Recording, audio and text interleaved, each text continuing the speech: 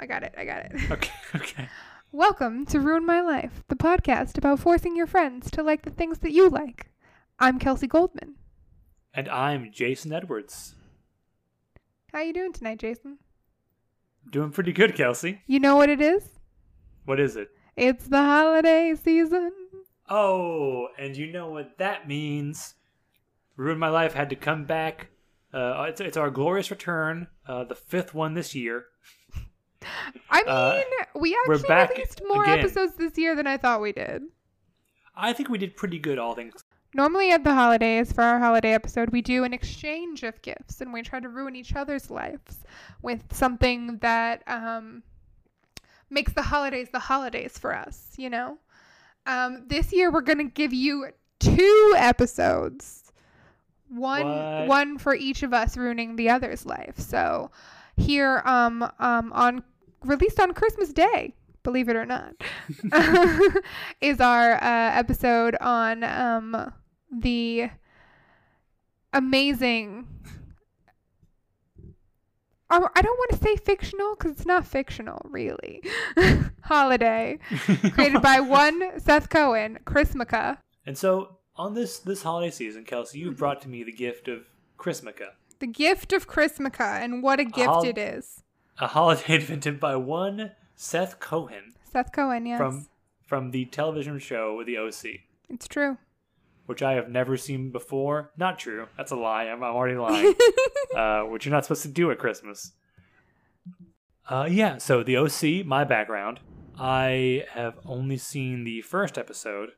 I watched it when it premiered in 2003. Oh, wow. Okay. Yeah.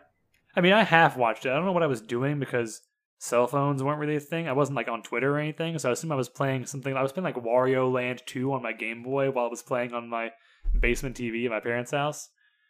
But aside from that, I have not had any exposure to the OC aside from the what you say meme from many years past. Until now. Until you presented me with this beautiful holiday gift. True.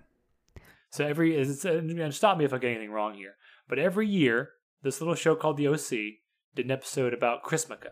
Yes. So to catch up any of our listeners that maybe were not watching The OC in 2003 to 2007, like I was, as like The OC is one of the things that I remember watching like weekly, which like I don't remember watching a lot of things weekly and like talking about it with people the next day at school, but The OC is one of the things I remember watching weekly. The premise of The OC is generally like this kid from the wrong side of the tracks, quote unquote, gets basically adopted, taken in by this rich family in Newport Beach in Orange County. That is the titular OC. And it's not really like, I mean, that whole story is part of it, him becoming a part of their family and stuff. That's like my favorite part of it. But really, it's a greater narrative device to just get you into the world of these rich people in Newport Beach. It's not really about, Ryan, that character, and him like acclimating to this life so much as it's about like all the drama that happens with rich people. It is a fish out of water story in as much that like to set up the idea that there's a character who does not know what's going on and needs to have things explained to him. The focus on, there's no focus on like class or like the tension between where Ryan is from and where he's living now. Which is fine. This is a primetime soap. Those have existed for decades and decades, and they're not illegitimate. But it is like he is like the whitest, most waspy, like sandy-haired, chiseled-looking dude who gets adopted by this like wealthy Jewish family, and even and like everyone in this California community is, from what I can see, completely white. And granted, most there's supposed to be they go to a private school, right? Like Ryan is brought into this private school, so it's explainable. But if you made this show today, you would have. I mean, you couldn't make a show like this that have it actually address real issues. But if you wanted to give like sort of a appearance of acknowledgement at least of like racial and class realities, Ryan would probably be a Latino young man. Yeah, for sure. Although For sure. even that would be more than this show could actually withstand, at least in its original form. Yeah, there's like sort of a narrative about like being like this idea of being like white trash or whatever, which is, you know, not really the narrative that would, you know, is that worth exploring, because like Julie Cooper, Marissa's mom, is also like from that same area that Ryan is from. It's like a whole We should say that this show, you know, like I said, I hadn't ever really watched it. Sarah, we watched the first episode together. The first Chrismica episode, yes. The first Chrismica episode. Yeah. I watched the second episode, the second season Chrismica episode, and the third season Chrismica episode on my own. The biggest thing about this show for me is finding out where all these people came from, because I know who Rachel Bilson is, I know who Misha Barton is, I even know who Ben McKenzie is, right? Yeah. But I didn't know where they came from. Yeah. And watching this show is like, oh, okay. That was my favorite part of watching that episode with you, was like, oh, this is where Rachel Bilson came from. Yeah. It's like, yeah, this is where she's from. A similar thing happened like 5 years later with Gossip Girl, which is created by the same guy, right? The Gossip Girl is a similar thing. Where all of a sudden there were these people in the zeitgeist and like appearing in movies and stuff, where people I was expected to know who they were, and I just didn't. So it was nice to go back to the source of Misha Barton's fitful adult career. I say adult because she previously appeared like as a child actor and stuff like The Sixth Sense, but I was not familiar with her, and I still am not really. I don't know that she's done all that much since The OC, to be quite honest. Yeah, mostly. I mean, even Ben McKenzie, like ostensibly the lead character of this show, has only really done Gotham.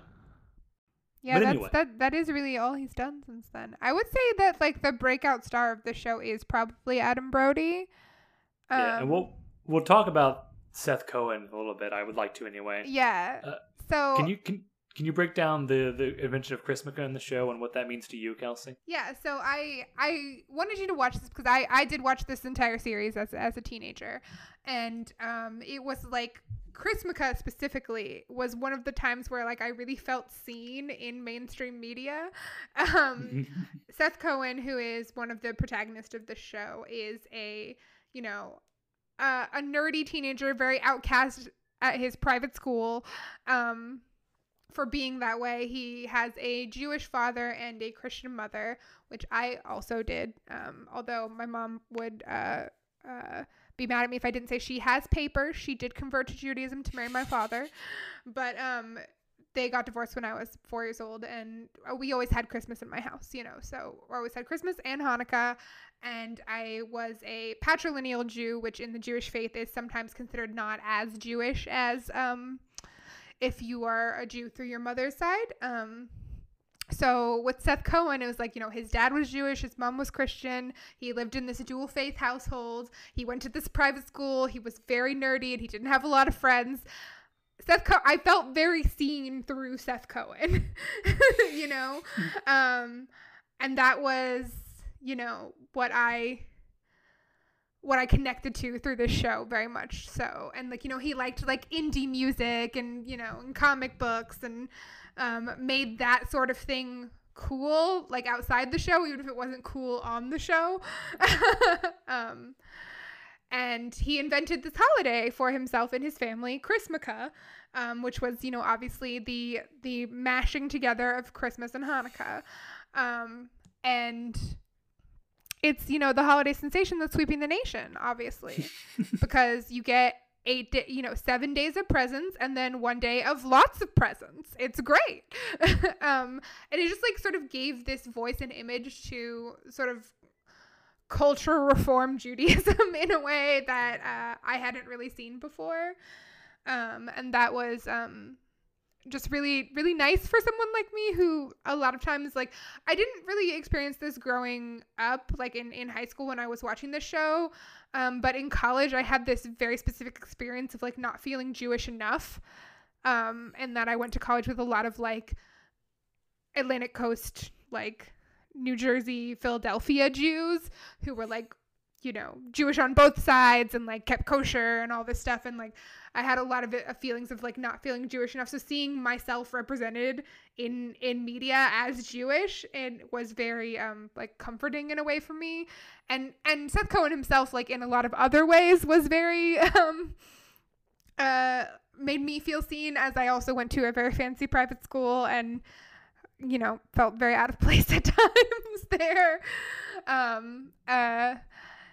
So this sort of holiday and this sort of acknowledgement of this sort of life experience on network TV was like very important to me in a way that I didn't really understand until later in life, you know? Thank you for that very personal and revealing look inside your own mental process and your experience growing up. And now that you've established that, I think we can probably just sort of go through this in whatever order we want. Probably, yeah. And now that you've established that very strong baseline for us, I want to talk about Seth Cohen for a second, because my experience was obviously, maybe not so obviously, I assume obviously different from yours in that regard. I went to a public school, no sort of no Jewish heritage whatsoever. You are a WASP, no Judaism. yes. I suppose so.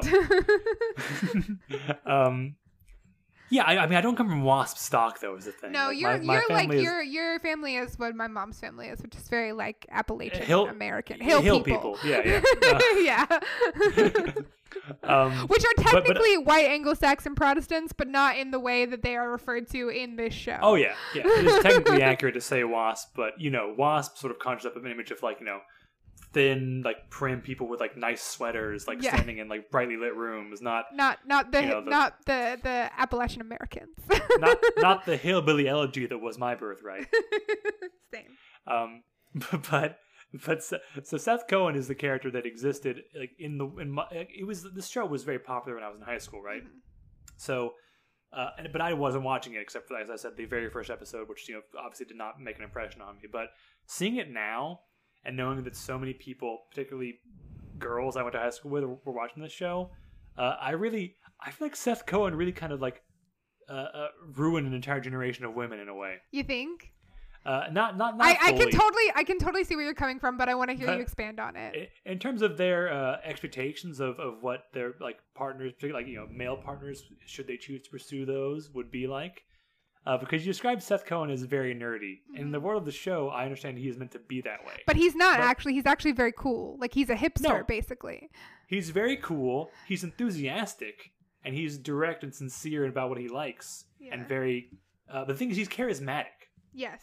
He is this is in my notes over and over again, that Adam Brody is, like, by far and away the most charismatic performer in the show. Without question. 100%. He's like, there's...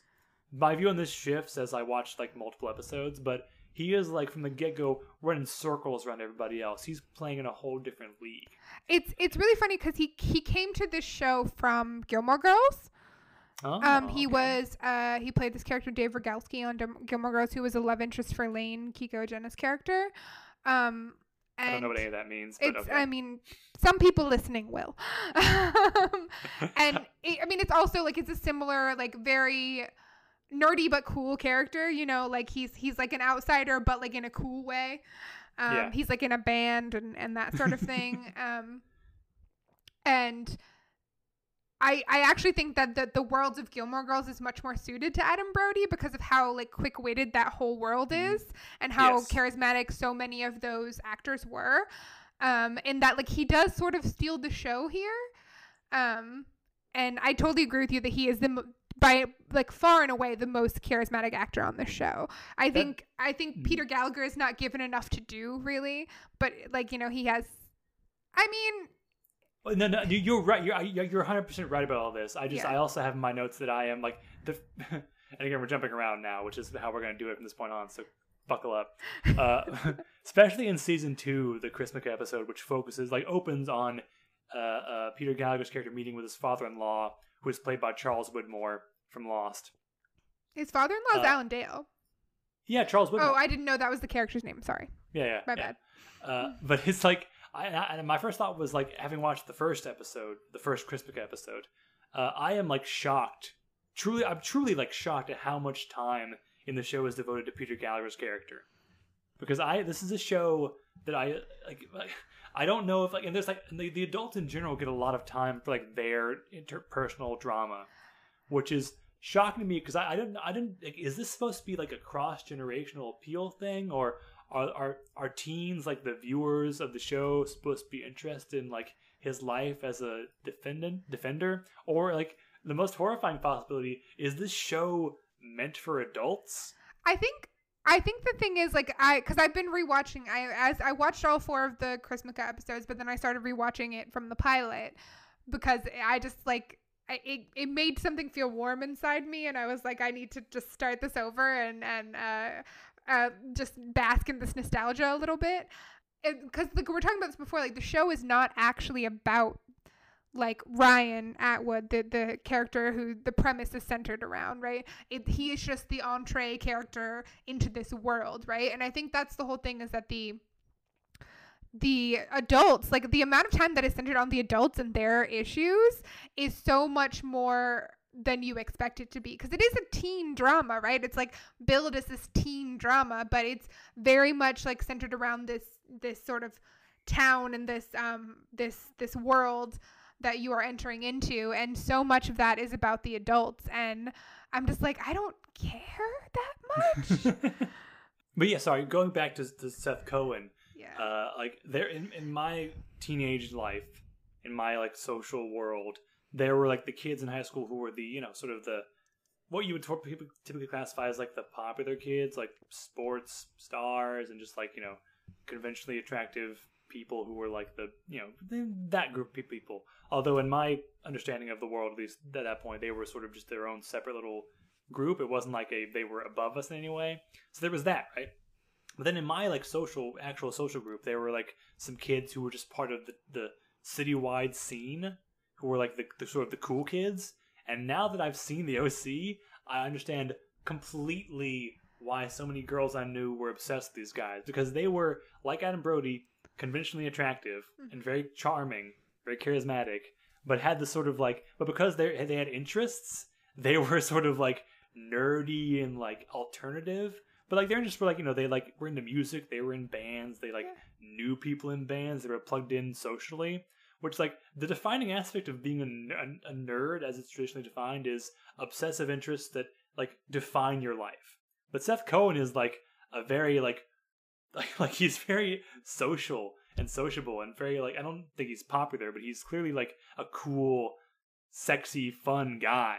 And it's, like, the idea that would be attached to what being a nerd is, like, and I'm not saying, like, you know, it's not like nerd rights, nerds need to be, no, I don't give a shit about that. But it is true that what a nerd was before this show was something completely different. And Seth Cohen, it's a, I mean, again, I'm not trying to say this is equitable in any way, but it's like how when Beyonce became a sex symbol in America, right? There was this sort of idea like, oh, now it's, you know, more acceptable for women to have big butts or like wide hips, that sort of thing, right? But it wasn't that all of a sudden, you know, women actually, like, you know, women's bodies were any less policed or more like, you know, acceptable. It was just that women had more standards they had to live up to. It's like now you had to be completely slim and like, you know, have a certain bust size and be like have a certain waist size, but also you're like, you know, you had to have a certain, like, you know, your lower body had to fit a certain standard now too. It's like that.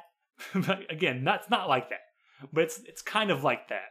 And the definition for what was like an acceptable, like, kind of attractive to be, like I don't know. Do you understand what I'm trying to say at all? Yeah, I feel like I'm talking gibberish right now. I think it's like you're trying to say sort of like Seth Cohen made that sort of like a standard that you had to live up to as like a guy.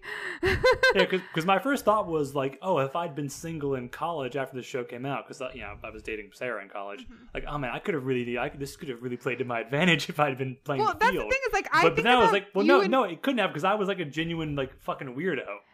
The thing is, like, I actually think I was like thinking about you a lot as I've been rewatching this. I was like, I kind of think this is what early series Seth Cohen is what Jason was like, right? Yeah, but the real version of that. The real life version of that. But like it's also like in early in the series, because I think by the time you get to the first Chrismukkah episode, like the whole thing is that Ryan comes in and he like sort of socializes Seth in that like makes him more like palatable in a way.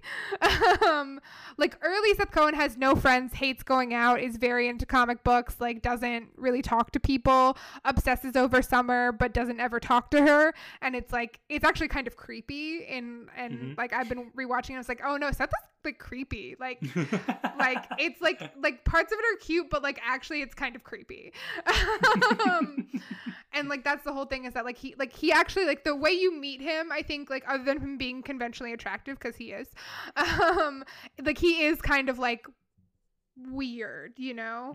And like the whole idea is that like Ryan, like meeting this like, you know, waspy, generally like guy who is okay with social skills, like sort of socializes him and gives him a friend in a way that is like makes him more palatable. But by the time you're in like season 2, he's just like a cool guy that like, yeah, that you're just like, oh no, he just has interests and that's not like weird. Yeah, he's like verbose and he's intense. Yeah. Which I think 2 things that I can say apply to me. For sure. But he's like, you know what the problem is that my Ryan was Morgan. and Morgan, you know, God bless him, a fucking maniac just like me. Like it's like you know, Morgan was more socially skilled than I was by a wide margin, right? But it, like, you know, it wasn't like he was sort of the traditional model of like standard default protagonist that Ryan is. Yeah. But the thing was there were these 2 guys that we knew in high school, and if Morgan's listening to this right now, he knows what I'm talking about and no one else does, and I'm sorry about that. But these 2 guys that were like, I always thought like these guys are like me and Morgan but popular. What's the difference? And the difference is they were like Ryan and Seth, 2 attractive guys who had sort of the vibe of being like, oh, you know, nerdy and like different and weird, but actually were just like good looking guys who again knew people who were in bands. Yeah, I think that's the thing, is like, because I feel like if you had watched this in high school, you probably would have identified with Seth in a big way. For sure. But I think the show also encourages you to do that because, again, he's the most likable person on the show. He is by far the most likable person on the show. And even when he, like, in, like, hindsight, like, I've been rewatching it, is, like, kind of like, oh, that's creepy. He even kind of, like, pulls back and is like, he knows it's kind of creepy. Like, he's self-aware. Like, the character is self-aware in a way that a lot of the other characters aren't as well. But, like, you know, for me, that was, like, a big deal. And I think in the 2020 version of The OC, Seth Cohen is a girl. Like, because, like, I do not identify with any of the female characters on the show at all, because they're all, like, skinny, pretty, popular, like, women who I have never been in my entire life. And, like, the thing is, the one of the things I do love about the show, like, that I loved about it as a teenager, was the development of Seth and Summer's relationship, is, like, just finding out that Summer is just as weird as Seth is.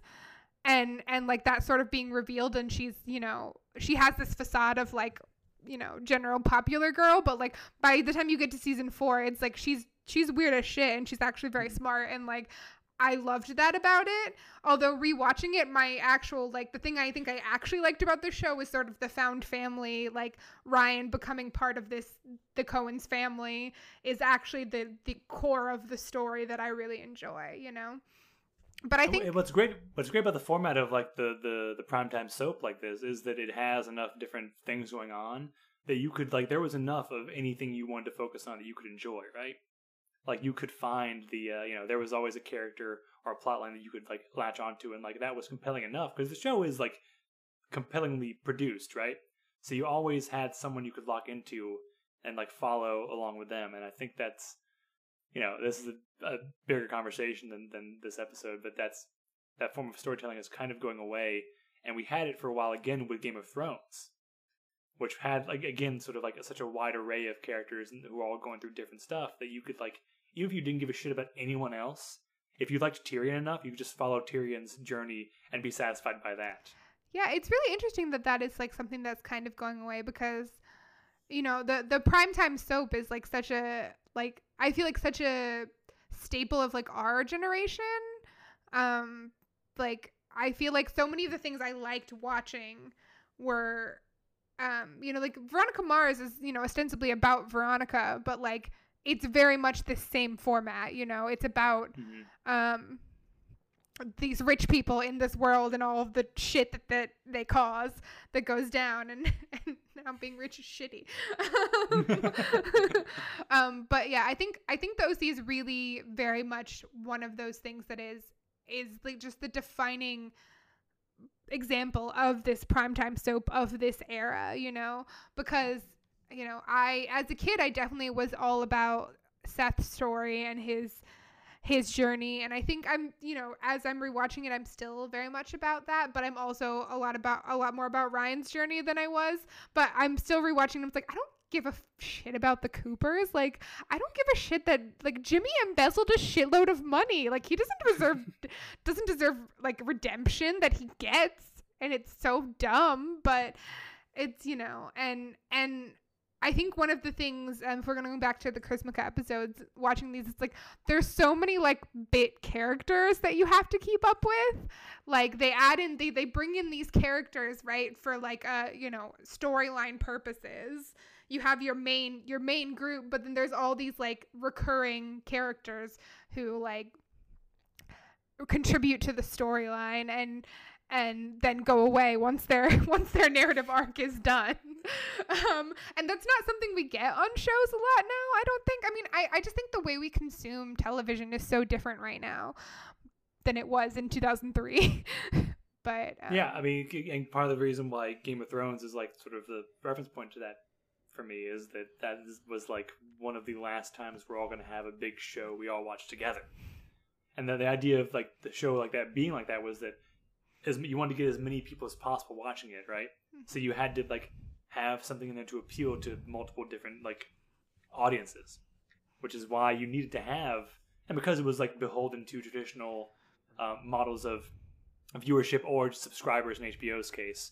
Whereas now, like, I think of like the one big like omniculture show I know that like lots of people watch is The Mandalorian, which I guess is also kind of like HBO in that it's like subscriber based, but streaming numbers are so different and like frankly fucking made up compared to like even HBO's numbers like last year when Game of Thrones is still going, that I think you don't need to try to appeal to people in the same way, because we're not all getting together at the same time to watch it. We're all watching it whenever we want, or we're watching like any of the other like hundreds of things available on Disney Plus at any given moment. So you don't need to try to appeal to that many people with the plot lines. Yeah, I don't feel like it's as much of a like a cultural zeitgeist thing. Like I know that it's on, but it's not permeating literally everything the way that Game of Thrones was. Mm-hmm. You still have like, I guess, Stranger Things, but that's not really the same thing at all. And right? that's still like we all watch it like sort of when we want to, you know? Yeah, and the worst part is it all comes out at once. I hate that shit so much. Because the thing about these sort of shows is that the week to week build up and like that sort of tension and like, you know, the forced wait time is built into the narrative. Yeah. And we don't have that anymore. So it's like the that's one good thing about The Mandalorian is that it does come out weekly. Yeah. Go on. If we're talking about the OC, the second season Chrismukkah episode, I believe it is like the culmination of like a bunch of storylines, right? Like there's a bunch of stuff being revealed, and you can, you know, that when you get the previously on, and you're like, oh shit, like stuff's gonna go down. This episode. What's great is that the previously ons for the OC will occasionally have like a half-second shot of someone getting hit by a car, and it's like, well, who is that? What does that mean? Yeah. I like that the second season Chrismukkah episode. I think obviously it doesn't have the same payoff for me or impact for me even, but I like the idea of having the Chrismukkah episode, the holiday episode, being this culmination of this like what I assume is like a long simmering plot line about this girl's parentage. And I'm sorry, I don't really have a good handle on who the characters are. Lindsay, right? Yeah. And again, because I've only watched I've watched about 3 episodes each a year apart. Yeah. So it's kind of like hard for me to get a handle on it. Uh-huh. But I like the idea of that because it really gives like, because if you're going to do a holiday episode, you want to make it memorable in some way. And if you're a soap show, you can't really do a one-off like adventure, like a sort of a Christmas themed thing.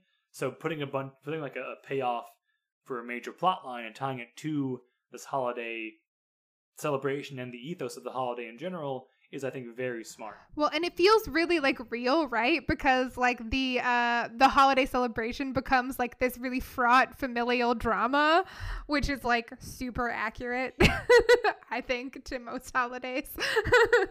Can I run down just in three notes? in the words of Carly Rae Jepsen, it's not Christmas till somebody cries. True Dad. Can I run down just like 3 notes I made during the second season episode? Please. First one is that when they're all getting ready for the Christmas party, I asked, why are Ryan and Seth both dressing for this party like they're 40 years old? Why is Sandy Cohen dressed like the Green Goblin? When the teens are all together playing PlayStation, they are holding the controllers correctly, which I respect. Because in this era, many shows that are better than the OC did not handle that right, so I respect that. And also, when Lindsay finds out who her dad is, it's like... what I wrote was like, holy shit, they should not have told Lindsay that in front of all of her friends and family. And like, Right? I get that staged that way for maximum dramatic impact, and like that's fine. I'm not against that, but like on a personal level, like Widmore or Cal, I guess is his name in the show, Yeah. Calvin, Caleb. or whatever it is. Oh fuck that. Widmore should have been like, no, we're gonna speak in private, because he says like we should talk in private. And someone else is like, no, you should say it now. It's like, no. Put your foot down, dude. You're an adult. This is a situation that she should not deal with in front of all of her friends. Go to another fucking room, you maniacs. You fucking maniacs. No, I just like, I do appreciate that it is the culmination of all these storylines. And the thing that fucked me up about it when I was watching it is like, cause even with like these sort of like soapy dramas that we get now, like, and I don't like miss this necessarily, but like how much plot there is between like how many episodes general and how much plot there is between Chrismukkah season 1 and Chrismukkah season 2 is crazy, right? Like Seth and Summer aren't even together in Chrismukkah season 1. They've been together and broken up by Chrismukkah season 2, and so have like and Ryan and Marissa are also broken up by then, I believe. Like the first season of the show was like 24 episodes. 24 45-minute episodes. Like the amount of content is something we don't get anymore. Because now every season of TV is like thought of as one long movie. Or not everyone, but like many people use that terminology, and it's like, and it makes sense because if you're releasing it all at once, it basically is one long movie. But movies aren't supposed to be 10 hours long. Unless they're like, you know, Showa. Like about the most horrifying and heavy subject matter you can think of. Fucking Daredevil doesn't need to be 13 hours long. You know? The only 6-hour plus movie I want to see is OJ Made in America. Mm-hmm. Yeah, the Snyder cut of the Justice League. Yeah, I agree. I also wrote down that because again I have trouble with keeping everyone apart and figuring out who everyone is. That's and how fine. They all know each other. It's confusing. I think it'd be easier if all the women didn't have the same like set of basic ass white lady names. It's all like Marissa, Summer, Julie, Jamie, June. You know, fucking. I don't even know. It's all the same. I can't keep it, and they're all like, you know, thin white ladies living in California. I mean, like, everyone's the thin. same 2 or 3 hairstyles. There's no fat people on this show. Everyone's thin. Yeah. There's no fat people on television, really, which is, you know, a whole other thing that I have to deal with. But yeah. I got what you know, Cal, Charles Widmore, or Cal, I guess his name is. Caleb Nichol, technically, on this show. Okay. Caleb Nichol, yeah. He grew on me by the end of this episode because in the first Chrismukkah episode he's kind of very much just an evil like father figure who's just this like towering like dark evil guy. Mm-hmm. But this one he's kind of like, you know, he's speaking to his current wife or current relationship. I don't know if they're married, and he's very like self-aware and kind of regretful about what he's done, and sort of, you know, approaches things with a pretty reasonable point of view, and to the point where I was like kind of shocked and upset in the season 3 Christmas episode where you find out, oh wait, he died. Yeah, he's dead. What happened to him? Honestly, I don't remember. I mean, it doesn't really matter at that point. No, it doesn't really matter because the thing is, like, I'm like I said, I'm rewatching it, and I just watched an episode where we meet Caleb for the first time. And he's with like a young, like 24-year-old model, basically, you know, because he's like a rich older dude, like whatever. But then by the time we're at Christmas, like he's with Julie, I think. And that's like, it's not even that many episodes later. I'm just like, oh my God, so much has happened. But yeah, like I think the way that I look at the like adult plot lines of the show as an adult, like as a 31-year-old person, is so different than the way I looked at it as a kid. Because like the Jimmy stuff, the Marissa's dad, Jimmy Cooper, like his whole plot line for like the first 10 or so episodes is that like he's like a financial manager and he like lost like $4 million or something in the stock market, and he like basically borrowed from his clients to pay his own debts and embezzled a bunch of money. You had to be really, really fucking stupid to lose that much money in the stock market in 2003. Right. And like, I remember, like, you know, he's a very like charismatic guy in the show, and I'm just like, oh no, he's a fucking idiot and he doesn't deserve redemption. Like, all these rich people they suck so much. But when you have that many episodes per season, and you have those characters, you eventually have to redeem everybody at some point, right? Like even Cal has to become, like, you know, somewhat likable because you're spending time with him every week. So you have to like get used to him on some level. It's not like a show like, you know, Sarah and I are watching The Sopranos right now. Like, you know, Tony Soprano or any number of people in that show are legitimately like fucking villainous and awful. But because it's only like 13 episodes per season, and because the way the show is structured, you don't need to like think they're good really to like watch the show. Whereas this sort of programming, again, not to say it's worse or better, it's just different. You have to eventually like everyone at least enough to like tune in every week. Yeah, like you have to want like a happy ending for everybody at some point, basically. But I actually really enjoyed watching the Chrismukkah specific episodes of this, for the reasons I outlined about, you know, being Jewish and feeling seen and all that shit. The invention of the Yama clause in the second season is just like so beautiful. Like, I just felt the way that Seth felt when Ryan's like, no, I couldn't uninvite her, she did this. and Seth was like, okay, yeah, fair.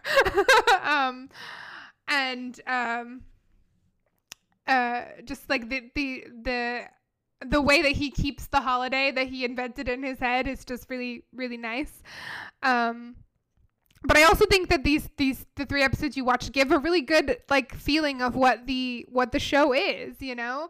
I'm trying to remember what the third season is. The third season Chrismukkah episode is the Christmas bat mitzvah. Oh, the Chrismukkah bar mitzvah. Yes, yeah, that's the one with Johnny, right? Spell that, yeah. Yeah, so that one's probably the worst one, probably. But I like the idea of Ryan getting bar mitzvahed. Here's the thing: my personal arc through watching these 3 episodes was like, in the first episode, you know, you watched with me, I was very confused and overwhelmed by these characters and their relationships. But you're feeling good. Their hair was all terrible. Yeah, I mean, it was 2003. Their hair was awful. Their clothes were terrible. And I didn't know what the fuck was going on. By the 3rd season Chrismukkah episode, I had gotten enough into the show that whenever we turn our attention to the character of Johnny, who was introduced like 5 episodes into season 3 and then, spoiler alert, dies 10 episodes later, I was like, who the fuck is this guy? Why is he here? Get back to Marissa and Summer. I want to see what Ryan and Seth are up to. And like, I don't know if it's just me getting a feel of the landscape, or if it's like the writers and the actors have sort of gotten on board with each other more in the intervening years, but I was really feeling like, or maybe because like the 4 main teens are all dating each other at this point. Yeah. Not literally, that would have been a much more interesting show. Like polyamory? Yes, that would be much more interesting. Is there a polyamorous relationship in the show? No, Rachel Bilson and Adam Brody were dating in real life at one point. Oh, okay, yeah. That sounds right. Yeah. But the 2 couples are together at this point. I don't know if it was that or what it was, but I was like really feeling like the interplay between everyone in the show, like all the different like characters bouncing off each other and doing their whole thing, and the mix of the comedy and like the really like high stakes drama of the show was really working for me. But I was like, who the fuck is this like black hole of charisma Johnny who loves surfing and loves watching videos of himself surf, but like has a knee injury like he's a man in his 40s?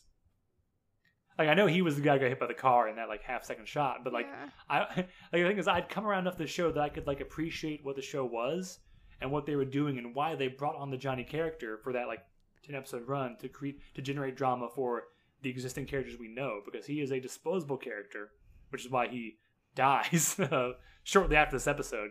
But he in this episode he creates this drama for Ryan that for Ryan is actually pretty. I like it. I like that Ryan shows up and is like, "Hey, don't rob the store, man. Don't fucking do this. Be like, take it from me. Let the rich people help you." Which is a funny moral, by the way, but in the moment makes sense for these two characters. Yeah, right? like it's weird in the moment, but like, I mean, it kind of like is one of the things. Like, it's like, no, like, you know, I take the handout. Like it's you know, they have money. Fucking take it. Yeah. It's like sort of like you could never. I don't even think now you could like. Not that TV now is class conscious, but you couldn't.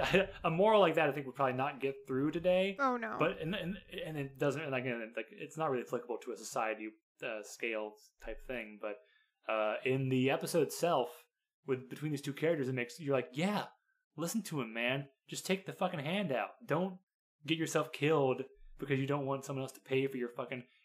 You already got screwed over by the insurance company, right? You're not like. You already like someone already put you in the situation to begin with, and now I'm getting. Well, it's like I go getting political again. That would have been the story in 2020, right? It would have been like him getting screwed over by the insurance company, right? Yeah, it wouldn't have been like, you know, the rich people helping him. But yeah, no, I mean, you know, a TV show like this level of TV show today would not have would not be able to acknowledge that, you know, the American healthcare system is broken the way it is.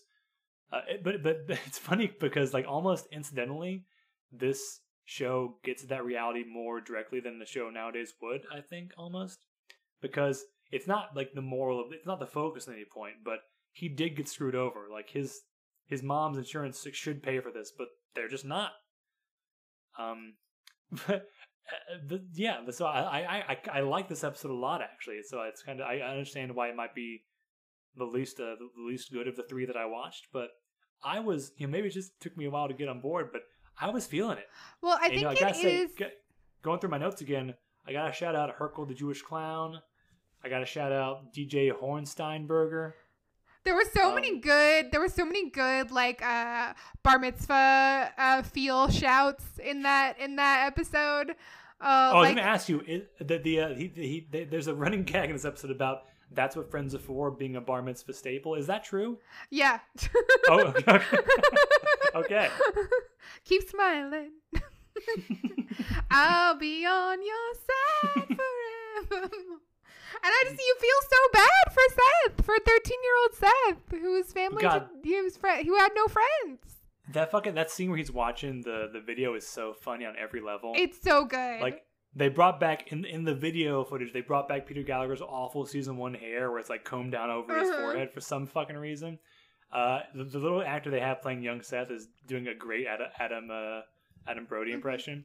And when like in the present day when Seth calls Ryan Portnoy as he's like studying up on his like bar mitzvah stuff, it's really funny. Like a legitimate LOL. Yeah. That. Yeah, there's like the I feel like the Jewish moments in this show are so legitimately funny. There's I don't remember if it's in one of the episodes you watched or if it's in the season 4 episode or like one of the episodes I've watched in the intervening time. Ryan says something about I think it's in the season 3 episodes, like maybe they'll canonize me like as a saint, and Seth says we don't have saints, just good stand-up comics. And I'm just like yeah. Like all the Jewish like the Jewish shouts in this show are so good and funny, and it just makes you feel like really seen and really wonderful. And I'm just like I need more like Jewish content on in the world. I enjoyed them bringing back the Oi Humbug thing from the second Christmas episode, and like they're really like by season 3 they've really committed to the Christmas thing as like a recurring bit, like fully, Yeah. And they're like bringing back stuff like again I haven't watched like 99% of the show, right? But I'm getting callbacks in this episode because they are calling back directly to the previous Christmas episode. Yeah. The show is Jewish in a way that is like so palatable for Gentiles, but it's also like so it's Jewish. It's a recognition of like a cultural Judaism in a way that a lot of like media doesn't recognize it, which I think is why I like it so much, because I think Judaism for me is like, it is a religious, you know, a faith thing, but like I think cultural Judaism is like a much more resonant thing than like religious Judaism.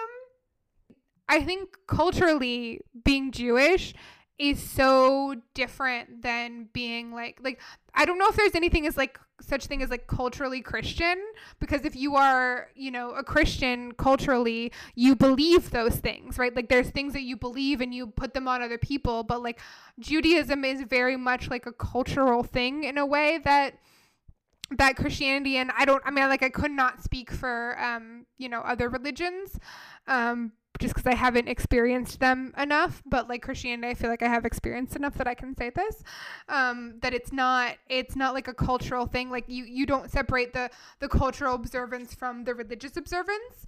But I feel like Judaism, you do that a lot, and it's very specific, and I feel like the OC and Chrismica and the Coens in general really capture that in a way that I haven't really experienced since then. Yeah, absolutely.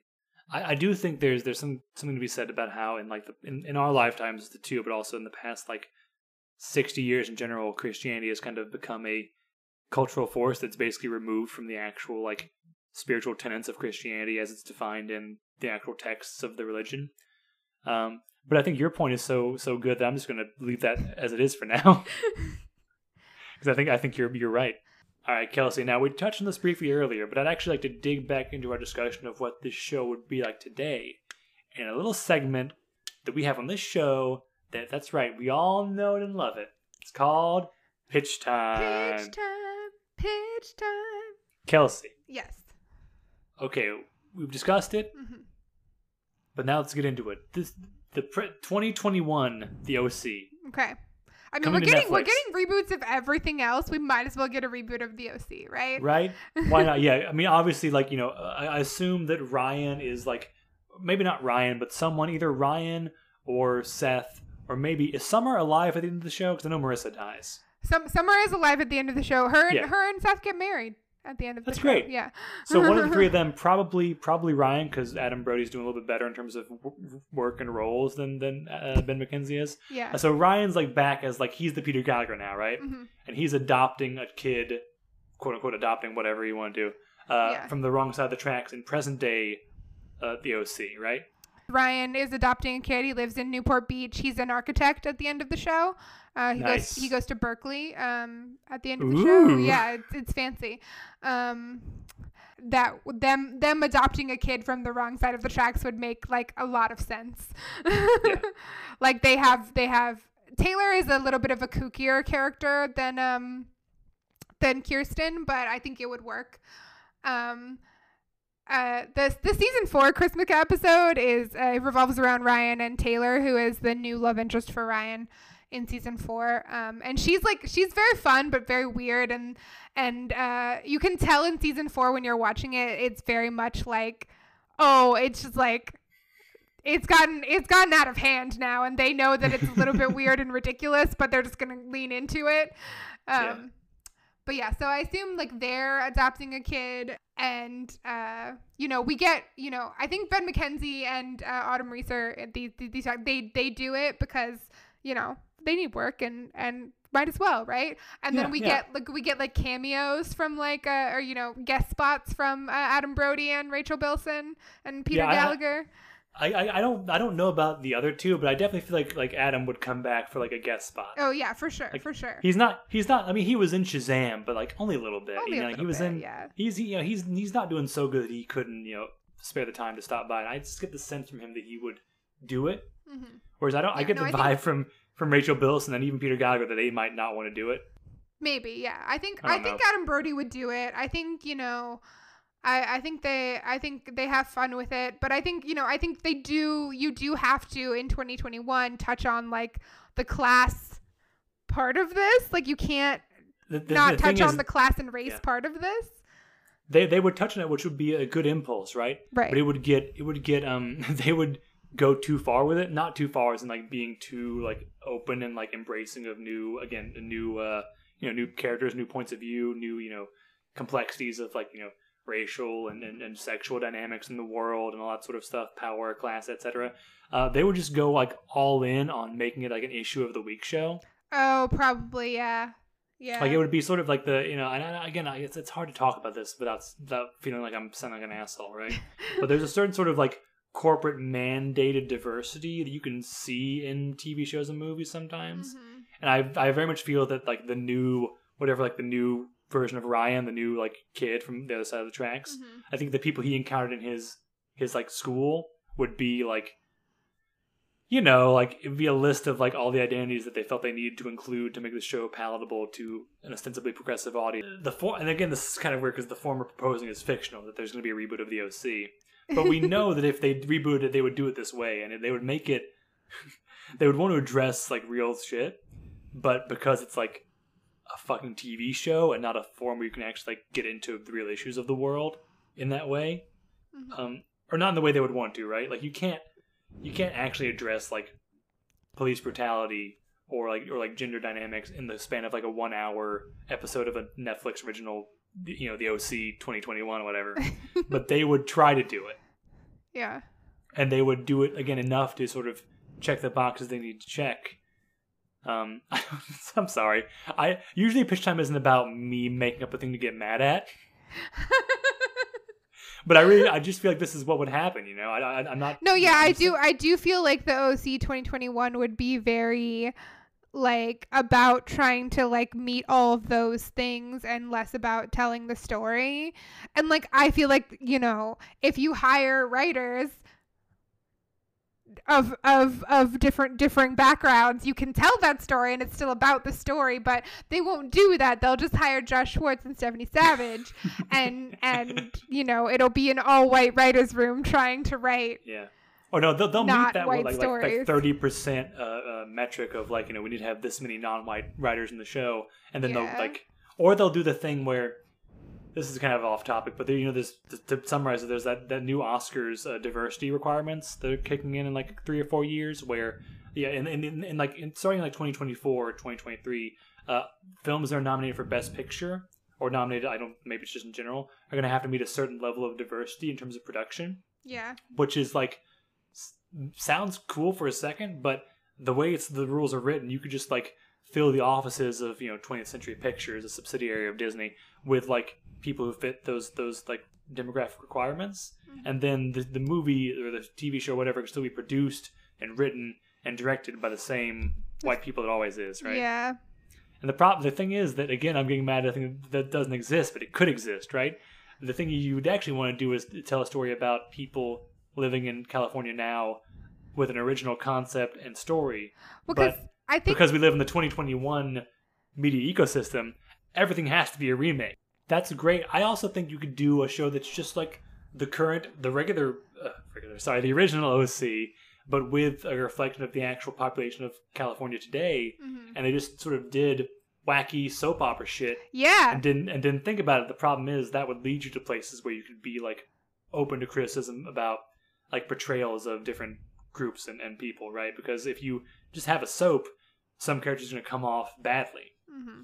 And if you want to make sure you're presenting a certain kind of image, you can't have every character come off as badly as every other character, if you know what I'm saying. Like, it's okay for like a white person to be evil. It's not okay for a black person to be evil, even though there are evil people of all races and genders and creeds and unless they're Giancarlo Esposito. He can be evil. yes. But in a very sort of like refined and reserved sort of way. Yeah. I'm sorry. I thought the pitch time is supposed to be a fun time for us. I don't know how much of this pitch time is going to make it into the final edit, but You can cut out whatever you want. I stand by it, but again, I did work myself up over literally nothing.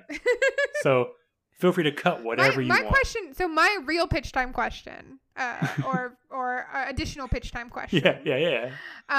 Is if you could pick like one place in the world that you would want an OC type show to exist from, like, because we have Gossip Girl, which is basically like the Upper East Side, right?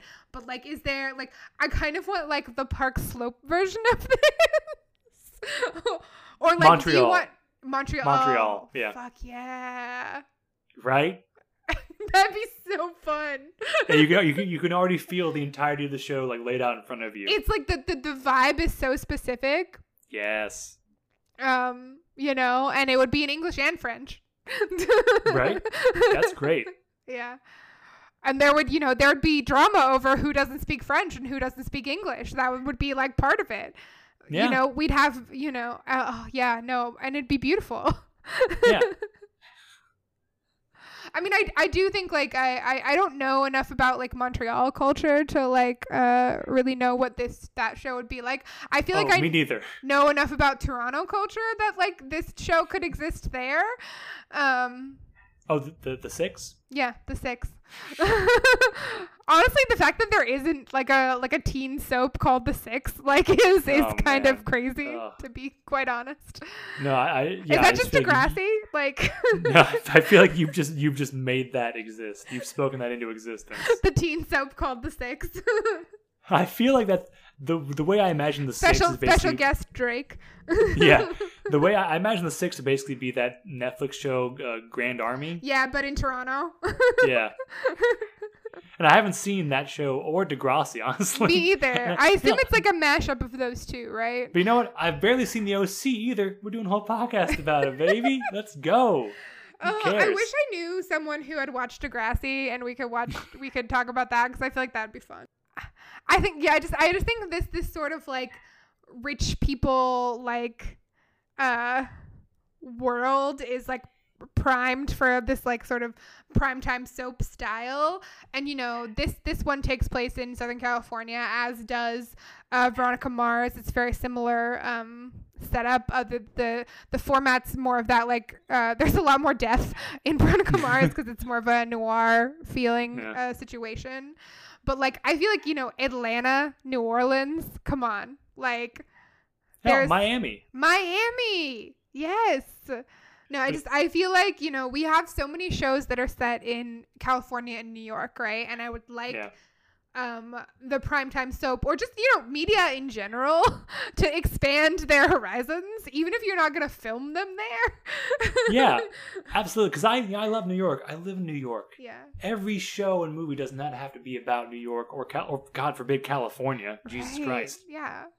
The only place worse than New York. The only place worse than New York, California. I was seen very specifically in this show, but it's like I would feel even more seen if this took place in like the South somewhere. Yeah, I wish I can't think of what a show like in this similar genre would be like that would make me feel seen in that way. Yeah. But it does not exist. It probably shouldn't exist, if I'm being honest. Just like I feel like people like this sort of like inherent drama of rich people.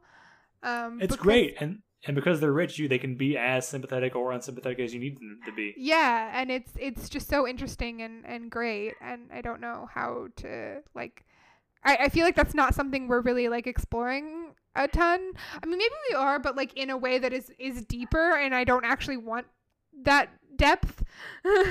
Yeah, it's again, like as we talked about in the Lost version of this episode, the media landscape right now feels like it's non-existent almost. Even though things are still coming out and have been all year basically, but it feels like I don't know. Yeah, I guess we haven't really cracked it, but maybe we'll figure out how to reboot the OC some other time. Maybe some other time. Kelsey, do you have any more Chrismica thoughts to share? I mean, I just really do want Chrismica to be the holiday sensation that's sweeping the nation. Like I want to put a menorah on top of my Christmas tree. I feel like Chrismica, as Seth presents in these episodes, is not fully like comprehensively explained to the point that it could actually catch on, like sweep the nation. It's not. I think if, they'd had like 2 or 3 seasons more of Chrismica episodes, they probably could have gotten there. But I don't want there to be 2 to 3 seasons more of the OC. It was at a weird place at the end. So, well, I can almost promise you there will be more OC in our lifetimes. I don't know what form it'll take, but we will see more of it. Honestly, yes, I feel like there will be more at some point. They're bringing back goddamn Saved by the Bell. Like, what is Peter Gallagher doing right now? He's like comatose on Zoe's extraordinary playlist. That's canceled, or was it canceled? I have no idea. Make new stuff, guys. There's all sorts of creators out there waiting to pitch you new shit. Yeah, but have you thought about maybe an entire TV show about the background of Diego Luna's character from Rogue One? A guy whose main characteristic is that he fucking dies. I mean, like, of all the characters in Rogue One, that is not the one I would have picked. Right? There are...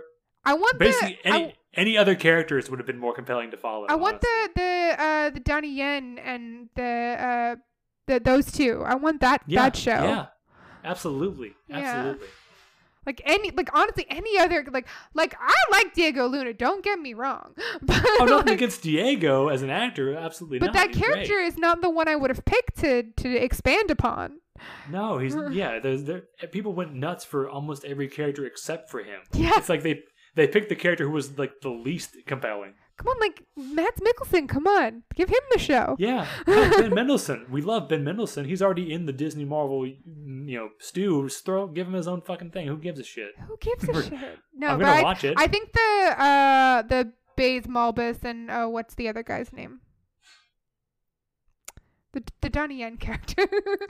I don't remember. I don't remember his name, but those two had a great relationship. Those two had a great relationship, but I would love to know more about it. Yeah. Yeah, I just that's the other thing is like even if we're gonna reboot and like expand these universes, like can you like hire a consultant to decide which characters you are like can you take a Twitter poll at the very least? Yeah, and also we need to finally like Disney needs to like just knuckle up and like step up to the plate and finance my original show, Admiral Thrawn Smokes Weed. Listen. Where the most beloved EU character, Grand Admiral Thrawn of the Chiss Empire, gets fucking blazed. Would watch. Yeah, come on, man. It'd be fucking great. He's blue. His eyes are already red, so he's probably already high all the time anyway. Oh, man.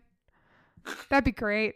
In all seriousness, there should be at least one Star Wars show that's just people fucking hanging out and like getting high and that's having the thing. adventures. I think the thing that bothers me is that all the Star Wars and all the MCU universes have the same. The shows all have the same feeling, the same vibe. It's like if you're gonna expand that much, like I want like the Seinfeld of the Star Wars universe, right? Like I just want them like I want like the show where they just hang out in the cantina. Anyway. I hope that you enjoyed watching the OC, even if it's fucking ridiculous. I did. I'm sorry I didn't get a chance to watch the fourth Christmas episode because I do want to see what it's like. I'm curious at this point because I've watched the first 3. I think the fourth season is so weird because they definitely like just lean into how ridiculous it is, and like Misha Barton's gone, and they know that like the show is different because of that, and they don't really like try to make it the same, which I appreciate, and it's just like slightly kookier and very much like, oh, this is the end of this show, and we're just gonna do what we want. And the fourth season Chrismica episode is It's a Wonderful Life pastiche, in which Ryan falls off a ladder and is in a coma briefly, and in a world where Sandy and Kirsten never adopted him.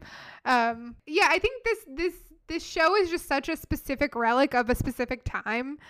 And it makes me feel really good about that time, even though that time in my life was like super shitty. And that I was very clinically depressed, and like my dad was getting his second divorce, and it was like a shitty time in my life, but like this show makes me feel really good about that time in my life. Yeah, I feel a similar way when I think of for me it's like old Game Boy Color games. Because it's like even at times when you were like, you know, having a rough time, a rough go of things, the things that were like solace to you in that time retain their power. Mm-hmm. And they don't, like, at least for me, like in most cases, they don't remind you of the bad parts. They just remind you of like the sort of like strength and resilience and like, you know, just plain joy you drew from those things. Should we sign off? I guess we should, yeah.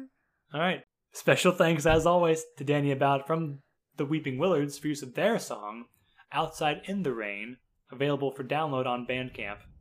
Special thanks to Carly Sussman, who designed our logo. You can find her work at carly-rose.com. Like, review, subscribe to our podcast and to our friend Morgan's The Misery Loves Company podcast. Do it. Me and Morgan teamed up to write a mini-series that came out a couple months ago of that podcast. I think it's pretty good, so I recommend it. It's very good. I also highly recommend it. Listen to Musical Theater Deathmatch. Listen to Musical Theater Deathmatch. I am a co-host with our repeat guest, Andrew Favaloro, where we argue about musicals and which one is better. He's wrong most of the time. And as always, healthcare is a human right, including mental health care, and it should be available to everyone free at the point of access.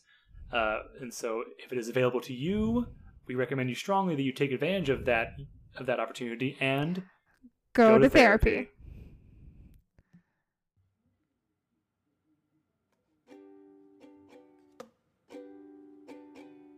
They wish I would go ahead and fuck my life up. Can't let them get to me. And even though I always fuck my life up, only I can mention me. They wish I would go ahead and fuck my life up. Can't let them get to me.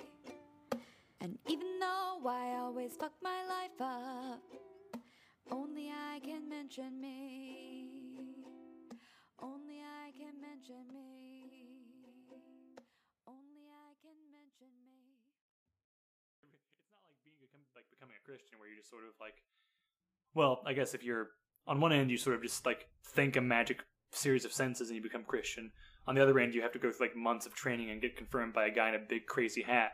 Christianity is crazy, man. It's crazy, man. There's I'm gonna say on this episode, there's too many of them. There's too many Christianities. Too many Christianities. It's too much fucking like Judaism. I know there's more.